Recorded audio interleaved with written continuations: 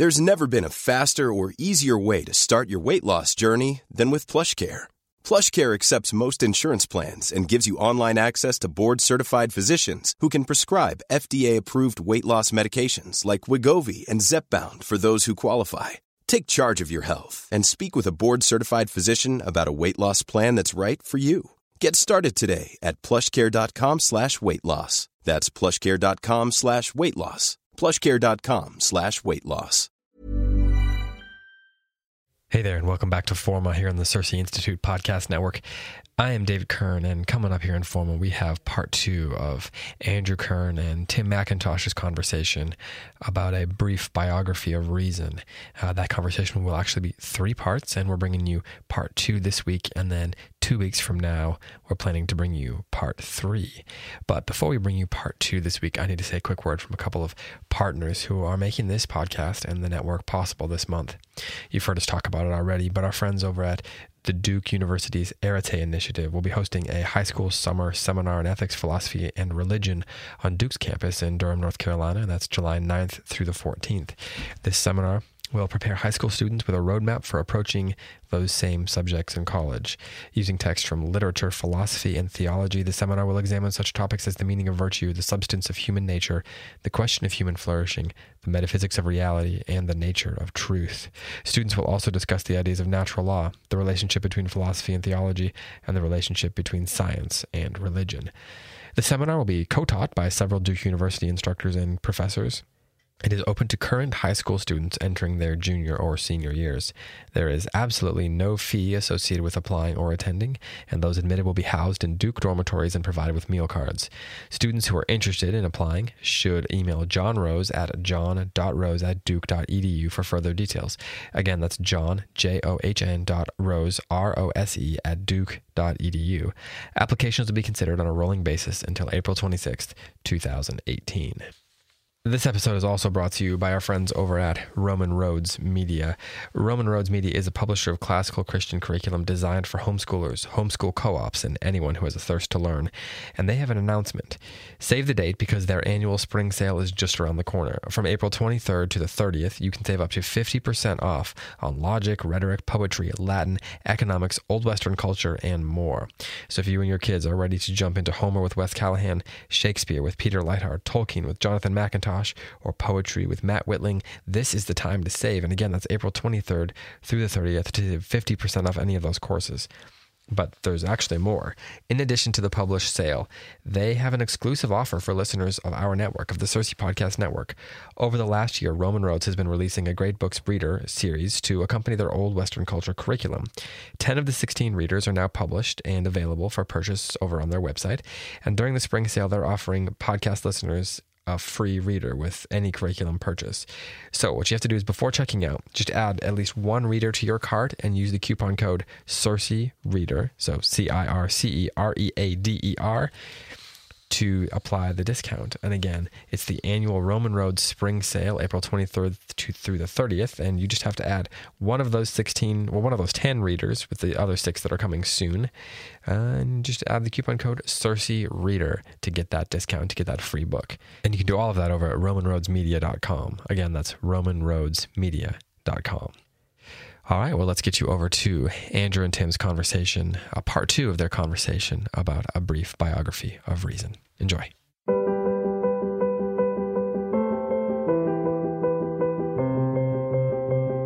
Hello and welcome to Forma. Andrew Kern again with Tim McIntosh.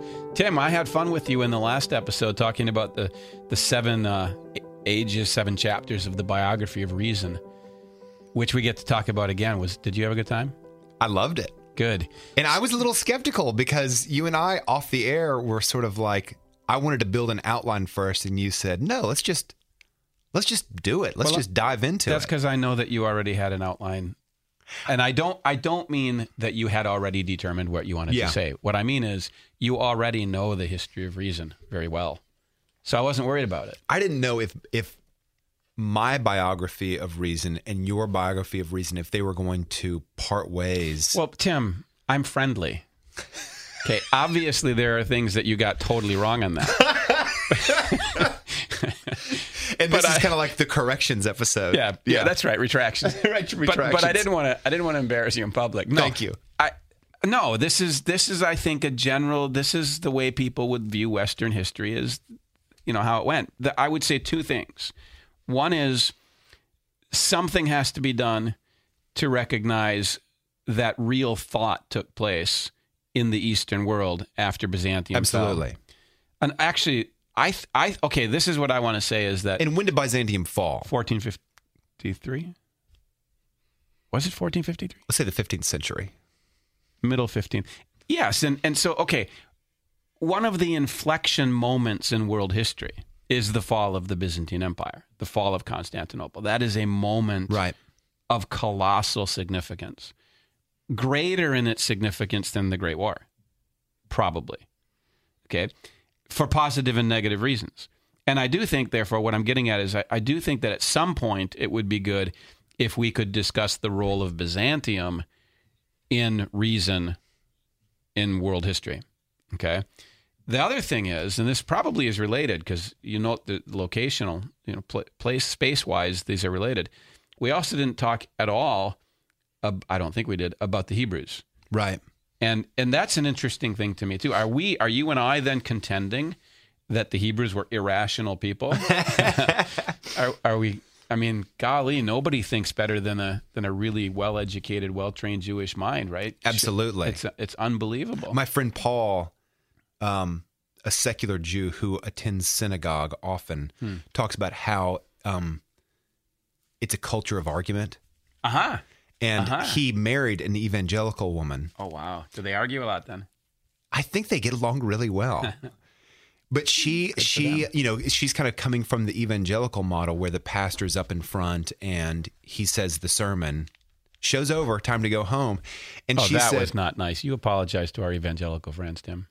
And she said that what she's not going to do it. Okay, I'll apologize for both of us in this sense. As we've said over and over, whatever we say on this show is a hypergeneralization. Absolutely. Because that's all it can be. But I don't mean caricature. I mean, like, literally, in every evangelical service that I've been in, I was raised evangelical, when the sermon concludes, there's typically a song and there's a benediction. Maybe there's a benediction, and then church is over. That's what I meant. Right, but the phrase that bothered me was not church is over. Not show's over. Show's over. Oh, you were objecting to show. Yes. I will grant you that there are churches of any stripe where they make it a show. I didn't mean to make it sound like that because that's not part of my church heritage is not very showy. Okay. I hope our audience then understands that we mean this respectfully. Yes, absolutely. Okay. The evangelical who is married to the secular Jew said when she first started going to synagogue, she was just so enamored because it was so argumentative. The rabbi would sit down. Oh, yeah. The rabbi would sit down and he would explicate a passage, and then he's got his, in our terms, congregation. Yeah. And they just would harangue him for the next hour. And she eventually, it sounds wonderful. But she even said it kind of gets wearying. She kind of wishes she could go back a little bit because it's just so argumentative. But, I mean, talk about a blessed culture in so many ways. A constant back and forth, a constant sharpening, hopefully. Yeah. I mean, obviously it's subject to abuse, but if they're genuinely appealing. Trying to understand, I mean, one of my favorite with an authority and taken for granted, Good point. The Torah is the authority. No, its meaning is subject. That's what the argument is about. Right. But they're not just haranguing each other without an agreed upon authority. I think that's very important in the biography that we're going to be telling. Yes. Is that probably during the time of the Enlightenment, authority gets jettisoned in favor of reason operating solo. Yeah. And that's why I tend to regard that as the moment when the West slides into self-deception. But I have to just say, one of my 5 favorite moments in all of movie history is in the movie Yentl. I've never seen it. Which I've only seen it one time in the theater around 1985, so I don't even know if this really happened. But the way I remember it, there's these young Jewish college age. I don't know if they're considered seminarians or if they're just college students or whatever. But they're sitting there at, as I recall, like picnic tables. About 8 of them, I think. Orthodox Jews. I believe so. Okay. I think in Russia, right? That's where that movie's set. I have to watch it again now.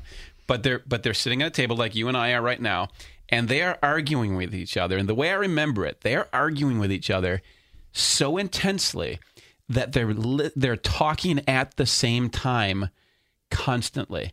And they're hearing what the other person is saying, processing it, and responding to it. Without like you just said, wow, that kind of interrupted me a little bit, right? But they wouldn't have said wow. They would have said a whole paragraph, which the other person would have heard and then responded to. Now, I may be just fantasizing, but I love that idea so much. What you're imagining is kind of, it's Andrew's vision of heaven in a way. Yeah. Yes. Yeah. Yes, because, and it's not because I like arguing. Okay. My dad used to accuse me of really liking argument. He used to tell me, Andrew, you're so persnickety. And I'd say, Dad, the word's pernickety.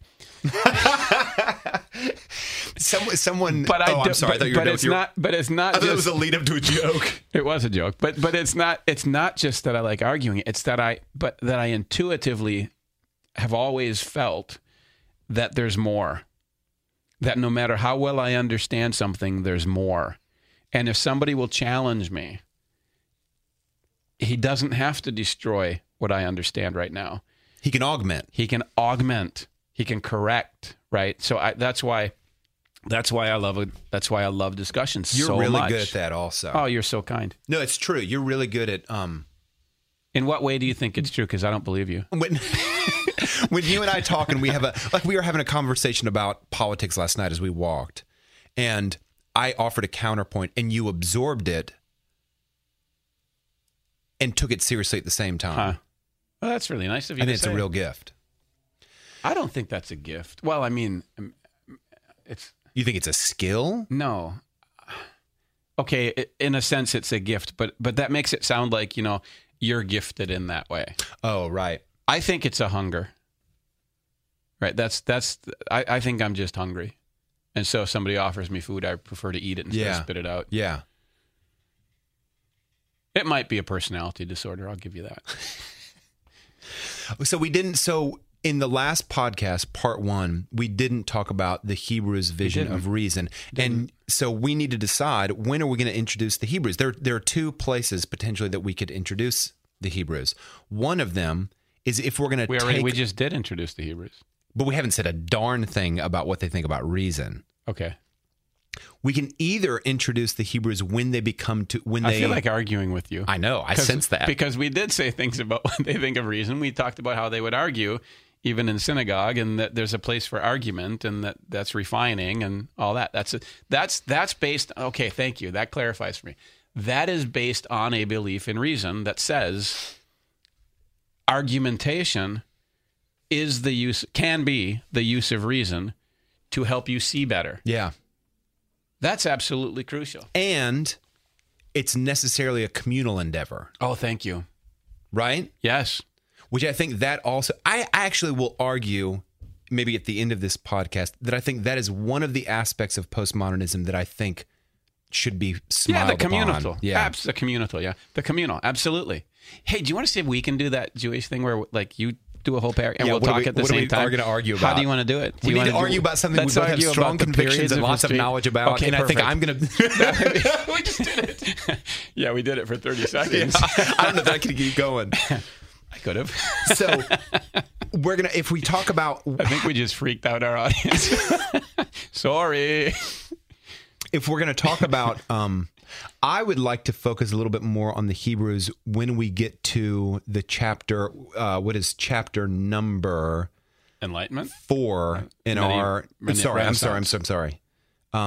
In chapter number 2, late Romans. in chapter 2, the Romans, because that's when the Christian church begins to become so influential in the West. Now, you might argue that no, we need to talk about the Hebrews earlier. I would actually argue that. Yeah. How come, Andrew? I would, March 14th.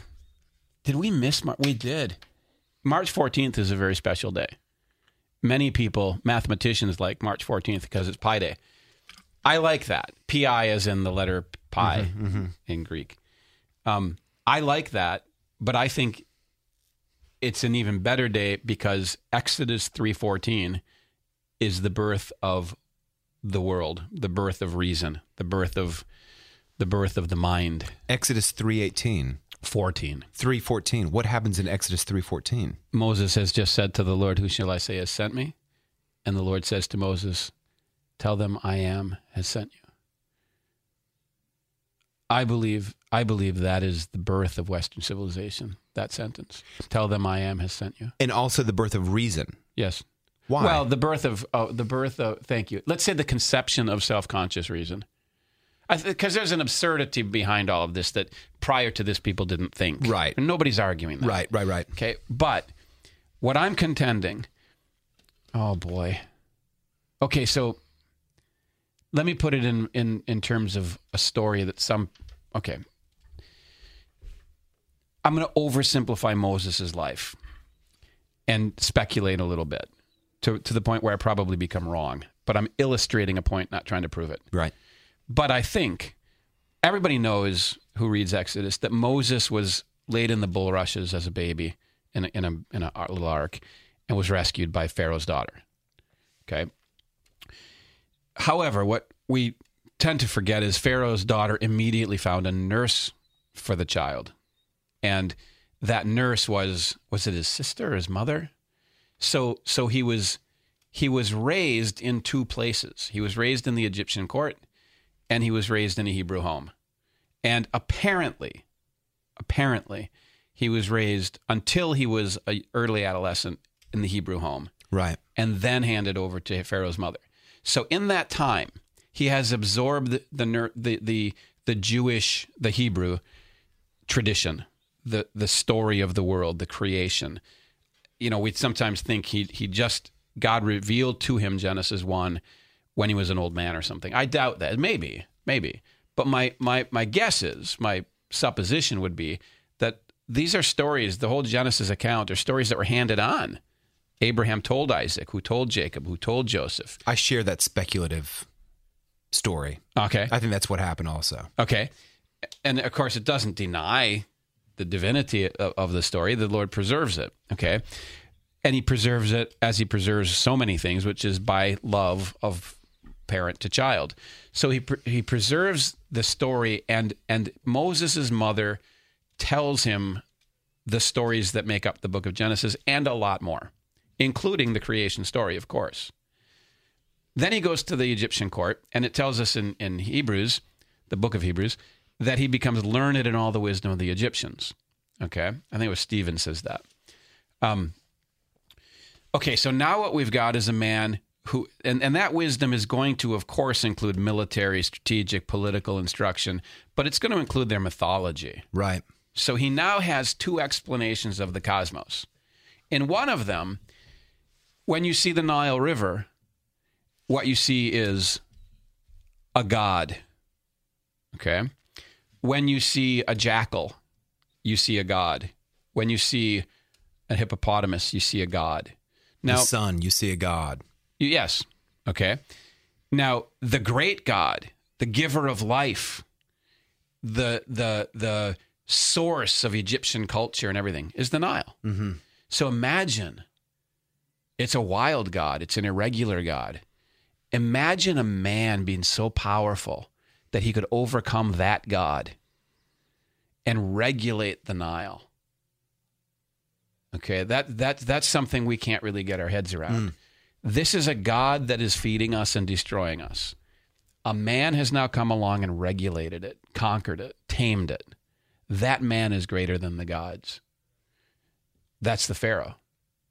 Okay, and that's why the Pharaoh is a priesthood religion with secret knowledge, and included in that secret knowledge is geometry, because it's geometry that enables them to conquer the river. Okay, and math. So you're saying, just to clarify, that the pharaohs, this secret knowledge, allowed them to kind of predict the tides of the Nile. And regulate it, because they built dams and everything. And because of that, intellectual power they became elevated to the pharaohs to the status of kind of like the god above the gods. Yeah. And everybody knows the pharaohs were worshipped. And now Moses comes along. And he's brought up in that court, and he hears that story, right? He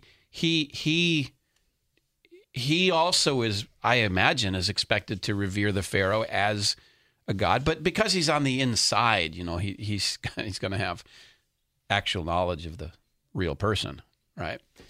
So now it gets complicated because Cleopatra believed herself to be the daughter, she believed herself to be a goddess, to have divine blood.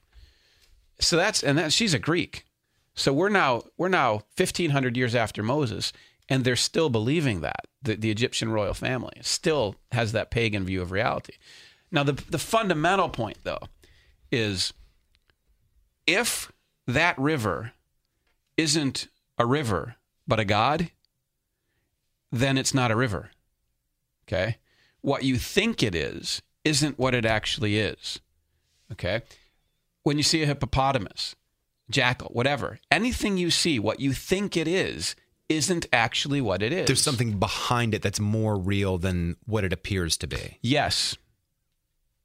Therefore, what you see with your senses is an illusion. Okay? Now, Moses has two stories of the creation now. One is it's an illusion.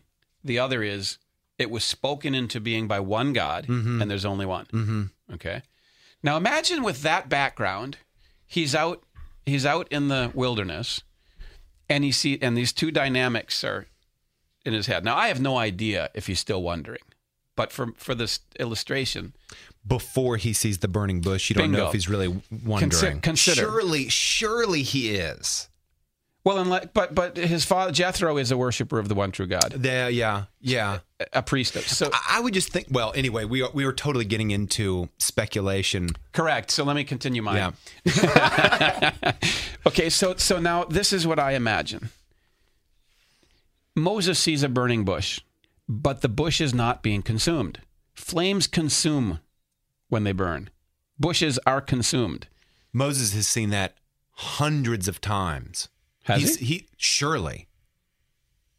Why?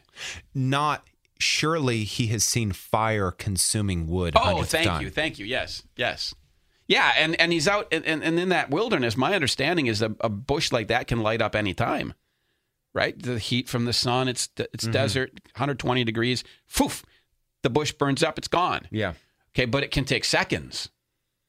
Well, this one, he sees it start, no big deal. Oh, it's still burning. And still burning. So he approached, I must now turn aside and see this great sight. That's reason acting right there. I must now start. A discord has been introduced into his mind. A question. What the heck? I doubt he said that. What on earth is happening here? And while he's walking to the bush, this is what I imagine might have happened. Okay. That bush isn't being consumed by that flame. Does that mean that I'm looking at a world that's an illusion? Or does that mean that there's something greater than this world? And it's the most colossal ontological moment in human history.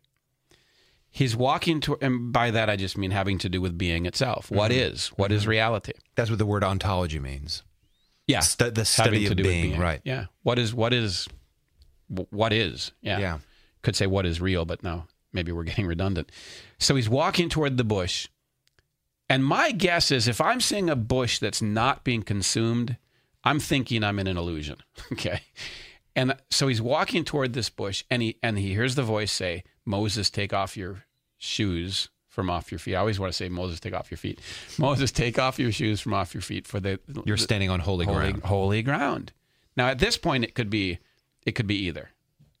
Then the Lord says to him, I am the Lord your God, the God of your father Abraham, Isaac, and Jacob. Okay, so he's now revealed himself as the God of the Hebrews. Okay. And he says, set my people free. And yet, Moses, at that critical moment, he still says, who shall I say has sent me? And I think a tiny portion maybe, or maybe the main thing, part of what he's asking there is this world real or not? Is this world spoken into being by a God who is not the world? Or is this world, in fact, gods wearing costumes? Mm-hmm. Right? And the Lord says, tell them, I am has sent you. Now, I grant you, that word is virtually untranslatable. Translations try desperately. It's is it I am who I choose to be? I am that I am. Probably all that. But what it's not saying is, I'm just an appearance, or this is just an appearance, right? And that settles it for Moses. And from that moment forward, one thing you're going to do if the world is real is when you look at a tree, this is why I love so much in Kings when it summarizes Solomon's life. If my memory serves correctly, the opening line is, he sang of trees. Huh. Isn't that fabulous? There's nothing too small for the Judeo-Christian's attention because all of it was made. People say, why should I study science? And my answer is because it's good. Right? Why should I learn? Because it's good. Because God declared it good. Why should I learn about trees? Because it's good. Mm-hmm. Okay, now, are there things you can do? There's a practical, yes, because you're a steward of it. Mm-hmm. Okay, but if you're going to be a steward of something, if you're going to be a steward of a dog, if you're going to be a steward of a lawn, if you're going to be a steward of a tree, if you're going to be a steward of a farm, the first thing you have to believe to treat it rightly is that it's good. Right. If you don't begin with that, you will learn about it for all the wrong reasons. So Moses now, and I say good because that's what Genesis 1 says. That's what the Hebrew account of the creation says. So Moses determines at that moment, we live in a good creation. Being a good creation, it's worth getting to know as it is. It's worth measuring, not just so I can overpower it and control it. It's worth measuring because it's good. Mm-hmm. It's worth measuring because I'm responsible for its well-being. It's worth watching how it responds to different circumstances. It's worth domesticating. Mm-hmm. It's worth training because it's good and spoken into being by a God who is good. There's another part of this, which is, and it can be understood. And it can be understood. Which is interesting, Andrew, because I was looking at Circe.org. It's Circe.org, right? That's the name of your website? CirceInstitute.org. CirceInstitute.org. You had 4 commonalities for classical Christian education. Kind of like there's a lot of variation among classical Christian education. What are the 4 things that Christian classical education kind of shares? One of them is a very high view of humanity. Mm-hmm. We're made in the image of God. And number 2 is the world can be understood. Mm-hmm. And so that is a direct outflow of what you're talking about with Moses. It can be understood. Oh my. We might never get to what we have to get to our biography. This is the biography. I get this. But maybe we're getting to the point, like, maybe this is a podcast about, this is how the Hebrews and, let's say, the Greeks, who also had a high view of that the world could be understood. This is how they kind of got in league. That's where I'm going. Yeah. Okay, if you go, two points. One is, it's understood because contrary to John Dewey, contrary to postmodern thought, you and I, we belong here. We're part of it. Okay? We share our nature with it. What happens in our mind and what happens in the world correspond to each other. It's knowable to us. Mm-hmm. Now, there's, of course, parameters of that knowledge, but the fact that our knowledge is limited doesn't mean we can't know it. Right. And I always worry that all of a sudden I'm getting into this deep philosophical, uninteresting point on this. But look, what they've been teaching children in public schools and state-run schools for over close to a century now, in varying degrees, and now more than ever, and especially at the university level, what they're teaching children, whether they ever tell them it or not, what they're teaching them is, you don't belong in this world. You can't know it. The only thing you can know is your own mind, if that, okay? And therefore, you have your truth, and I have mine. And you cannot build a soul, you cannot build a society, and you certainly can't build a community on those assumptions. Because those assumptions necessarily involve some sense of commonality, that we can come alongside each other Community requires something in common. Right. And to have that thing in common, it requires that we at least be able to see, think, experience in a way that is common to both of us. Yes. Yeah. And to the world. Okay, so you're sitting there and I'm sitting here, Right. and winged words can fly between our souls. And what's in my soul, I can reveal to you through words. I mean, people don't appreciate that. But the things I'm talking about and revealing to you are things I know because I drink water that you also drink, because I see stars that you also see, because I walk, I drive. You know, we live in a world that we both see with the same apparatus of sensitivities to, right? We both see it. Now, the glory of it is there's also a lot of different ways we see it. So we can always learn from each other. You see things I'll never see.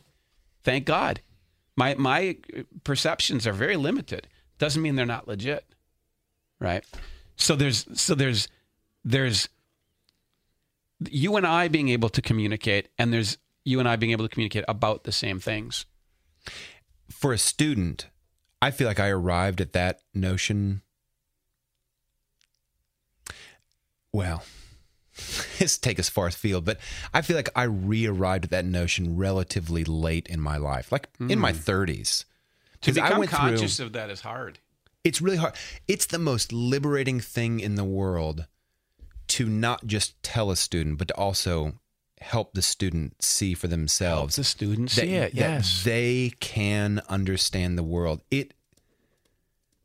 And I am against educations that do not encourage that. And I think that's what I think that's a lot of the malaise of modern education is. An education that doesn't encourage that isn't an education. What is it instead? It's kind of it's indoctrination and corruption. Yeah.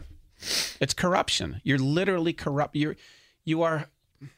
And part of the reason the liberal arts are called the liberal arts is because they free. They're liberal because they liberate. And this is, to me, like the basic prerequisite for a freedom that comes from education is an agreement that I can understand the world if I investigate. It's not always going to be easy, but I can do it. And yeah, it just makes you got deplugged. I think here, and is it not here? Thank you. I so much appreciate the on SearcyInstitute.org the 4 commonalities, and I encourage our listeners to go look at them because it's those 4 commonalities that all Christian classical education kind of should or does share. It's a really liberating beginning point for a school. Yeah. My contention is that is what those are the elements of classical education, the way you have elements of chemistry. If you're not studying those, you're not doing chemistry. Yeah. Thank you. So I wrote a book about it. What's that book about? What's the title of the book? Classical Education. Sounds good. Thanks. That's the first chapter. What you're pointing out to me that is worth mentioning, though, in addition, is that's the relation between the Hebrews and the Greeks. Okay? What we can easily overlook is that in the ancient world, and increasingly in the modern world, but in the ancient world, there were only 2 recorded civilizations that looked at the world, the physical world we live in, and said, it's good and we should know it. And we can know it. Yeah. And we can know it. The only 2 were the Greeks and the Hebrews. Now, I'm going to push this even further. Some Greeks, a few Greeks believe that. Many Greeks were pagans. Some Hebrews, a few Hebrews believe that. Most of them were pagans. That's why they lost the temple. That's why they lost the land. And consequently, because the Jewish nation, the Hebrew nation, was covenantally unfaithful, my conviction is that the Lord raised up the Greeks, and taught the Greeks things that the Hebrews weren't willing to learn. And then the Hebrews had to learn it from the Greeks later. Now, an example would be, not an example, an illustration again. In the book of Proverbs, it talks about wisdom building her 7 pillars. And in the Middle Ages, it became common to say that those 7 pillars of wisdom are the 7 liberal arts. And at first, I thought that was just silly. But I've thought about it a lot since then. And I don't know if it's true, but I don't think it's silly. Because when you believe that the world is real, and you believe that we can pass knowledge between us, we can teach each other, we can explore together, we can have a dialogue where we're both talking at the same time, that kind of thing. When you believe all that sort of thing, then you believe, you start to look for the means. And what you discover is the means are already there. We've already got them. Okay, we have minds and language and senses. And that's how we come to know. All right, so then you ask the question, when does it work and when doesn't it? Now, if I'm you talked about the pre-Socratics, okay? There is evidence or speculation, one of the two, that the Greeks at the time of the 6th century were influenced by some Hebrew thinkers. Actually, it's impossible to think they weren't, because they were in the same exiles. They were same world. There's no way they weren't influenced by Hebrew thinkers in some ways. Persians, for example, there were tons of Jews throughout the Persian Empire, tons of Greeks throughout the Persian Empire. So there's no way they didn't interact.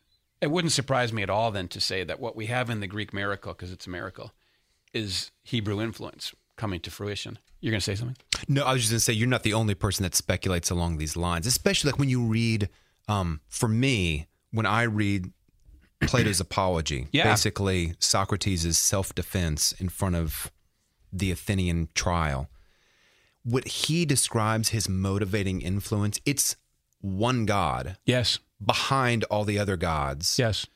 And the kind of impulse that God has put on him, it just sounds so Hebrew. It sounds so Hebrew. So I've heard other people speculate that there had to be some sort of cross-pollination, and the miracle of Socrates might not be as miraculous as that this guy just kind of like conjured all this stuff. You mean it might not nowhere. be miraculous because, in fact, God's involved? It might not be miraculous in that he didn't just come up with all of it he certainly didn't. Right. He certainly didn't. When we get to the Greek chapter... he didn't just get it from the Greeks. Right. That maybe he got it from... He had been cross-pollinated by Hebrews also. Well, again, Greece, Athens in particular, is a trading city. It's a post-empire when it's an empire when Socrates is doing his work at war with Sparta. Okay, but it's an empire in the Eastern Mediterranean. It's traveling to Palestine every single day. It's sending ships to Palestine. It's sending ships down the Nile. It's sending ships into Asia Minor. It is sending ships into every part of the known world, which is all populated by Jews. And Jewish thinkers always play a leading role in their societies. It has been like that since Abraham said, I will bless every nation. So there is no possibility under the sun that the Greek thinkers were not influenced by the Hebrew. We don't know how. Right, we have no proof text. Correct. But historically speaking, when you look at all the commingling, it's just not possible. Yeah. It isn't possible. It'd be like pouring red food coloring in a glass of water and saying, oh, there's no red in there. So when we get to the Greek chapter, I want to talk about how Socrates when got are we going to get to the Greek chapter? Well, see, what I'm thinking right now is that this just became the Hebrew chapter. Okay. and I've been kind of talking like I do way too much. So I want to summarize a point and then stop talking so much. So let me see if I can remember what it was. But the Hebrew 7 pillars of wisdom. Okay, so when you start thinking we have senses, we have reason, we have a mind, right? In Hebrew, lev, which is mind and heart. We have a heart. Okay, so we have an interior life, an exterior life. One of the things I love about Homer is he has Odysseus sometimes will draw back, and it says he spoke to his... I know exactly what you're talking about. It's in chapter 2 of Whose Justice, Which Rationality. There's a long discourse that McIntyre has on it. It's not to my... it sometimes gets translated spirit, right? Well, I haven't read that book, so I'm thinking right out of Homer. There's 4 or 5 times when Odysseus talks to it within himself, And I've seen it translated spirit or heart. One of them is when the enemy is coming over the hill and he recognizes that he doesn't stand a chance. What does my heart, what does my spirit say to me? The good man stands and fights. Is this one of the instances? I think so. Yeah. Yeah. The point being, here he is talking to himself. Well, what does that mean? Talking to yourself. Mm-hmm. Now that goes back. The psalmist does. He says, "Bless the Lord, O my soul." Right? So here's my mind saying, bless the Lord, or maybe the heart through the mind giving instructions to the soul. Bless the Lord, O my soul, and all that is within me. Bless his holy name. All that is within me. Very suggestive, right? So once you get the notion that there's parts to us, interior parts, there's an all there. And once you start thinking language is really important to this, perception, conversation, measurement, all these things are so important to this whole getting to know this good world that we live in and sharing it with others, you start to ask yourself, okay, then, how does language work? You can't not do that. You might start by asking, how does an argument work? Because, it's going to arise to your consciousness when you have a disagreement with another person and you try to resolve it. Okay, sometimes you resolve it and sometimes you don't. Sometimes you reason within your head and come to a conclusion, and sometimes you don't. And you ask yourself, well, how do you know? And my answer to that is resolution, harmony. You feel it. There's no other way to put it. Yeah. Reason is all about feelings, in other words. So then you start to ask yourself, what arguments work and what don't? And what Aristotle does is he codifies it. Here's the rules that make an argument work, and here's the rules that don't. He's the first person, therefore, to codify what we call logic, but he's certainly not the first person to use it. He didn't invent it. He discovered it. And he discovered it because Plato had made such a high priority out of it in his academy, because Socrates had made such a high priority out of it. So what I'm getting at, though, is that this ability to use language at a very high level can be divided into three categories. The first category would be, how can I make sure that the particular thought that I'm thinking right now is in itself in accord with itself? In other words, the simple way to put it is, how can I make sure that the thought, or the sententia, the sentence, because Latin is sententia for thought, how can I make sure that the sentence I'm thinking is coherent, that it harmonizes with itself? And the obvious point is, well, the subject and predicate have to agree. Well, I can push that then. Okay, all the parts of the predicate have to agree with all the parts of the subject. Okay, good. Now I've got the beginnings of what becomes grammar. Okay, but the basic thing I'm asking in grammar is not what are the rules of speech. The basic question I'm asking is, how can I think a coherent thought? Okay, then you ask yourself, go ahead. In a coherent thought would be, how can I think a thought that conforms, that accurately reflects the way things actually are? Well, I would say a coherent thought is one that it's internally coherent. It is a harmony within itself. Now you extend that, if you have a discord between the thought and the thing, now you have a breakdown. But I would suggest that might be a logical breakdown more than a perceptive. I'm not sure. And just a side note, kind of looking forward, there will be a couple of different ways of thinking about verifying something that's true, right? That kind of develop later in our story. One of them is the correspondence theory, and one of them is the coherentist theory. Right. So for me, both of those aspects, we make sense of our world and we navigate the world accurately and truthfully by when we can both tell a story that is internally coherent. Yep. But also corresponds to reality. And it's so interesting that you say that. Okay, you use the word makes sense. We make sense of the world. Okay. First of all, to be pernickety, like my dad always said I would argue that we're not making sense, we're finding sense, but nonetheless, in our minds, we're making sense. Okay. But look at the word sense. That comes from the Latin sententia. Okay. What we're saying is, how can I make a sentence? How can I make a coherent thought of the world? Yeah. And you're exactly right. It has to cohere with itself, and it has to correspond outside of itself. Mm-hmm. And what we're saying is, it has to have an internal harmony and an external harmony. And to my mind, that's what I'm kind of obsessed with, that notion that good thinking is internally harmonious and externally harmonious. So when we go from grammar, so when we look at the sentence, now my next question is, how can I think a series of thoughts that all reflect truth, reality, whatever, that are coherent? Okay. Now, if I can come up with the guidelines, the musical notations, if you like, the rules for how I can have a whole series of thoughts, then that will help me not only think an individually coherent thought, but a whole bunch of thoughts that are in harmony. I'm extending my harmony. And I can also make sure that those coherent thoughts correspond to the reality outside of them, because the reality is complex but coherent. Yeah. Okay. Then I run into problems. I get stuck. I think, well, the world doesn't make sense. Something just happened. Something just brought a discord. I mean, the ultimate discord is sin and death, right? How do you explain that? How do you make sense of that? So now I need help. Okay, so I'm going to start presenting sentences to you, and if my sentences are internally coherent, and they're coherent with the reality that you and I are both looking at, and they're coherent, consistent with the way you use language, okay, now you and I can think together. Yeah. And now we can find means by which we can persuade each other in the best sense, persuading toward reality, toward truth, and learning how to resolve discords together. Do you have a friend? Like, I feel like you and I do that for each other.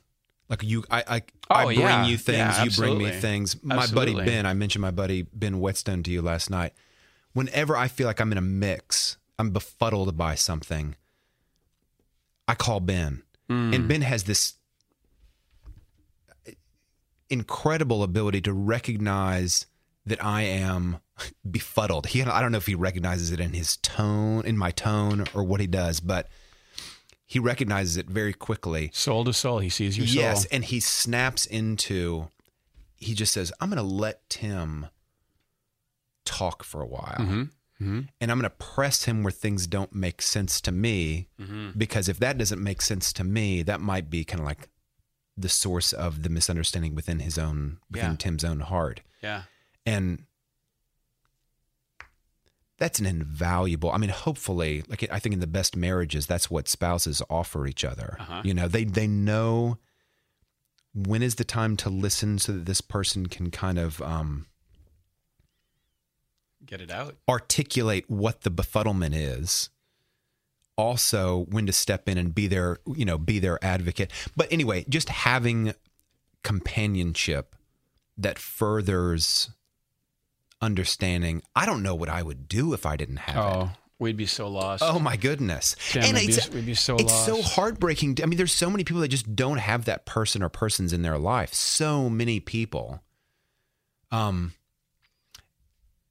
It's part of the reason why Circe conferences are such a pleasure to me. We're not all on the exact same page, but we at least have a similar enough, I don't like the word foundation, because it sounds so... I would say objective, maybe. We have a similar objective. Maybe we have a similar objective, and we have, like, there's probably a similar hunger. Yeah. There's a similar curiosity. Our curiosities run along the same grooves, or similar grooves. But that's a side note. Yeah. Yeah, it's interesting. I don't think in terms of grooves. I think more like we're hounds looking for the same scent. Yeah. But what is more important for the human soul than the ability to resolve discord? Whether it be social, I mean, isn't that our whole problem in America today? We don't know how to resolve discord. Yeah.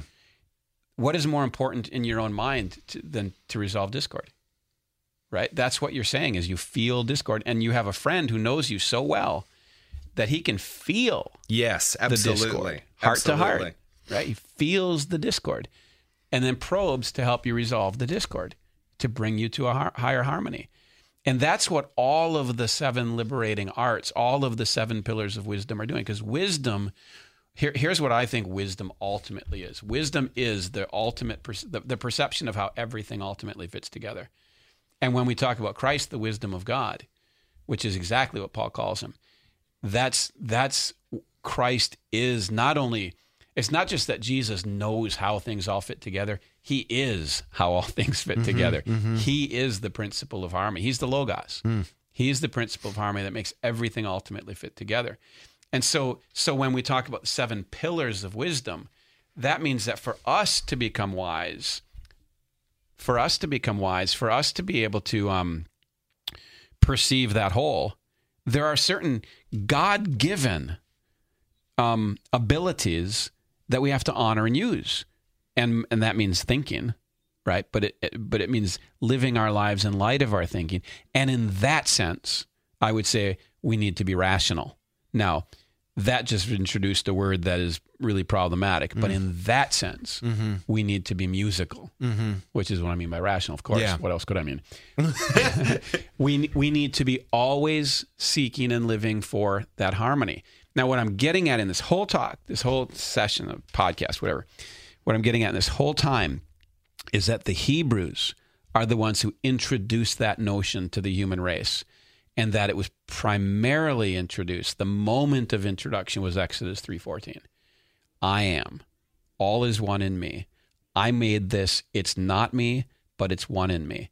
And when you realize the world is good and knowable, and we have the tools given by God to know it, it behooves us, as people used to say, oportet nobis. It becomes our duty, above all else, to equip ourselves to bring harmony to our own minds, to our own communities, to the physical world we live in, and to the whole cosmos, because the whole creation is groaning, waiting for the revelation of the sons of God. And they're the ones who are going to know how to sing. Looking as with an outstretched neck, longing for the reconciliation of the sons of man. Is that that's one of the translations of that verse that you're talking about in Romans? Yeah. Huh? Revelation is what I thought it said. Maybe it is Revelation. But it's a reconciliation, not just of individual Christians with God. It's the reconciliation of all things. Well, what's a reconciliation if not a restoration of harmony between? This brings us to a connecting point. The Hebrews and the Greeks. We've already talked about it a little bit. I'd like to tell my students when I teach ancient Greek and Roman history that Western civilization, this is such an outdated notion. Western civilization? That Western civilization is a tree that was born of kind of like two seeds that got grafted together, two cities, Jerusalem and Athens. And maybe we can graft in Athens right now, because we've been talking about Hebrews. The Hebrews have this notion. This was our Hebrew chapter. This is our Hebrew chapter. It's a prologue to the rest. So do you want to pause here? I feel like we're like maybe doing false advertising. We keep talking about this biography of reason. We're doing it. We did a prologue. We're doing it. Do you want to do chapter? Do you want to start over and do chapter 1 on part 3? What do you mean by part 3? You mean the third podcast would be chapter 1? Would be the Greek birth? Yeah. Let's do that. You want to sign off? Yeah. I think everybody wants us to sign off now. Okay. Thanks, Tim. See you later. See you later, Andrew.